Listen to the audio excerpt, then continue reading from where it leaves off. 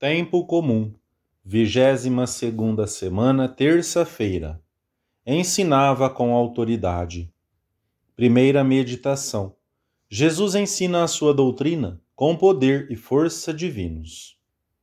Os evangelistas aludem muitas vezes à surpresa que a doutrina de Jesus e os seus prodígios causavam nas pessoas e nos próprios discípulos, os quais sentiam até certo receio de interrogá-lo. Era um temor reverencial suscitado pela majestade de Cristo, bem patente nas suas palavras e obras, e que se apoderava das multidões e as cativava. São Lucas relata-nos no Evangelho da Missa que depois de Jesus ter curado um endemoninhado, todos ficaram atemorizados e diziam uns aos outros: Que palavra é esta, que manda com autoridade e poder aos espíritos imundos e eles saem? E São Marcos diz, em outra ocasião, que as pessoas estavam admiradas da sua doutrina, pois ensinava como quem tem autoridade e não como os escribas. Através da humanidade de Cristo, quem falava era a segunda pessoa da Trindade, e as multidões, conscientes do seu extraordinário poder, tentavam identificá-lo, recorrendo aos nomes e às hierarquias mais altas que conheciam. Será João Batista, Elias, Jeremias ou algum dos profetas? Ficaram muito aquém. O povo que escutava Jesus percebeu com clareza a diferença radical que havia entre o modo de ensinar dos escribas e fariseus e a segurança e força com que Jesus declarava a sua doutrina. Jesus não expõe uma mera opinião, nem dá mostras da menor insegurança ou dúvida. Não fala em nome de Deus, como o faziam os profetas. Não é mais um profeta. Fala em nome próprio. Eu vos digo, ensina os mistérios de Deus e como devem ser as relações entre os homens, e confirma os seus ensinamentos com milagres. Explica a sua doutrina com simplicidade e com poder, porque fala daquilo que viu e não necessita de longos raciocínios. Não prova nada, não se justifica, não argumenta. Ensina. Impõe-se, porque a sabedoria que dele emana é irresistível.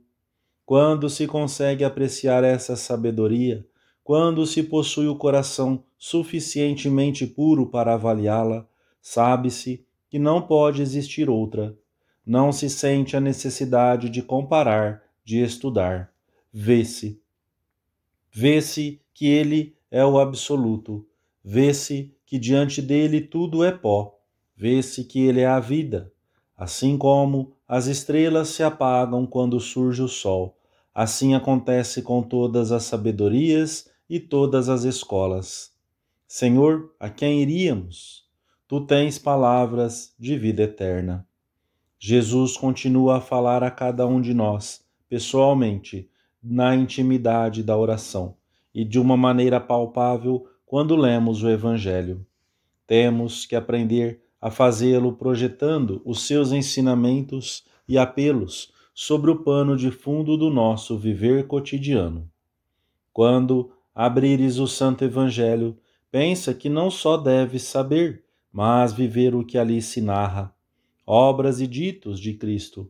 Tudo, cada ponto que se relata, foi registrado, detalhe por detalhe, para que o encares nas circunstâncias concretas da tua existência. O Senhor chamou-nos, a nós católicos, para que o seguíssemos de perto, e nesse texto santo encontras a vida de Jesus. Mas, além disso, deves encontrar a tua própria vida. Pega no Evangelho diariamente e lê-o e vive-o como norma concreta. Assim procederam os santos. Segunda meditação. Ao lermos o Evangelho, é Jesus quem nos fala, ensina e consola. A doutrina de Jesus tinha tal força e autoridade que alguns dos que o ouviam exclamavam que nunca em Israel se tinha escutado nada de parecido. Os escribas também ensinavam ao povo o que estava escrito em Moisés e nos profetas, comenta São Beda. Mas Jesus pregava ao povo como Deus e Senhor do próprio Moisés. As suas palavras estavam cheias de vida, penetravam até o fundo da alma. Quando João Batista o apontou a 2 dos seus discípulos como o Cordeiro de Deus, estes seguiram-no e permaneceram com ele naquele dia. São João, o evangelista que nos transmitiu os grandes diálogos de Jesus, neste momento do seu relato simplesmente cala-se. Limita-se a dizer que o encontraram por volta da hora 10ª, cerca das 4 da tarde. Quando escreveu o seu evangelho, já velho, quis unicamente deixar assinalado para sempre o momento preciso e inesquecível do seu primeiro encontro com o Mestre. O que o Senhor lhes teria dito? Só sabemos do resultado pelas palavras de André, o outro discípulo que seguiu Jesus. Encontramos o Messias, diz ele ao seu irmão Simão. Naquela tarde, Deus penetrou no íntimo do coração daqueles homens. O mesmo aconteceu aos que tinham sido enviados para prendê-lo e voltaram sem ele. Por que não o trouxestes preso? Increparam-nos os fariseus. E eles responderam rotundamente: Nunca homem algum falou como este homem. As palavras de Jesus encerram uma sabedoria infinita, que é entendida pelo filósofo e por aquele que não tem letras, por jovens, crianças, homens e mulheres, por todos. Fala das coisas mais sublimes com as palavras mais simples. A sua doutrina, profunda como jamais haverá outra, está ao alcance de todos. Na sua pregação, recorre com frequência a figuras e imagens conhecidas dos ouvintes, que dão à sua pregação uma atração e beleza incomparáveis. Os pormenores mais corriqueiros servem-lhe para expressar os traços mais excelsos de uma doutrina nova e profundamente misteriosa e inabarcável. Toda a vida do Senhor foi um ensinamento contínuo. O seu silêncio, os seus milagres, os seus gestos, a sua oração, o seu amor pelo ser humano, a sua predileção pelos pequenos e pelos pobres, a aceitação do sacrifício total na cruz pela salvação do mundo, a sua ressurreição, são a atuação da sua palavra e o cumprimento da revelação. Estas considerações reafirmam em nós o fervor de que rodeamos Cristo, que revela Deus aos homens e o homem a si mesmo. Ele é o Mestre que salva, santifica e guia, que está vivo, que fala, que exige, que comove, que corrige, julga, perdoa e caminha diariamente conosco na história. O Mestre que vem e que virá na glória. No Santo Evangelho, encontramos diariamente o próprio Cristo que nos fala, ensina e consola. Quando o lemos, uns poucos minutos em sequência cada dia, aprendemos a conhecê-lo cada vez melhor, a imitar a sua vida, a amá-lo. O Espírito Santo, autor principal da Escritura Santa, ajudar-nos a, se recorrermos a ele pedindo ajuda, a ser um personagem mais na cena que lemos, a tirar dela um ensinamento, talvez pequeno, mas concreto, para esse dia. Terceira meditação. Como encontrá-lo na leitura do Evangelho. A tua oração, ensina Santo Agostinho, é como uma conversa com Deus. Quando lês, Deus fala-te. Quando oras, és tu que lhe falas. O Senhor fala-nos de muitas maneiras quando lemos o Santo Evangelho. Dá-nos exemplo com a sua vida para que o imitemos na nossa. Ensina-nos como devemos comportar-nos com os nossos irmãos. Recorda-nos que somos filhos de Deus e que nada nos deve tirar a paz. Bate-nos à porta do coração para que saibamos perdoar essa pequena injúria que recebemos. Pede-nos que sejamos misericordiosos com os defeitos alheios, pois ele o foi em grau supremo. Incita-nos a santificar o trabalho, realizando-o com perfeição humana, pois foi a sua única ocupação durante tantos anos da sua vida em Nazaré.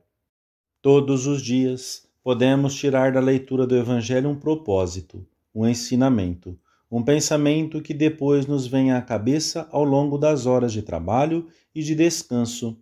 Esta razão pela qual, sendo possível, é preferível reservar para esses breves minutos de leitura as primeiras horas do dia. Assim poderemos encontrar na vida de Jesus a nossa própria vida. Há até quem o leia de pé, recordando o velho costume dos primeiros cristãos, que aliás se mantém quando ouvimos o Evangelho na missa.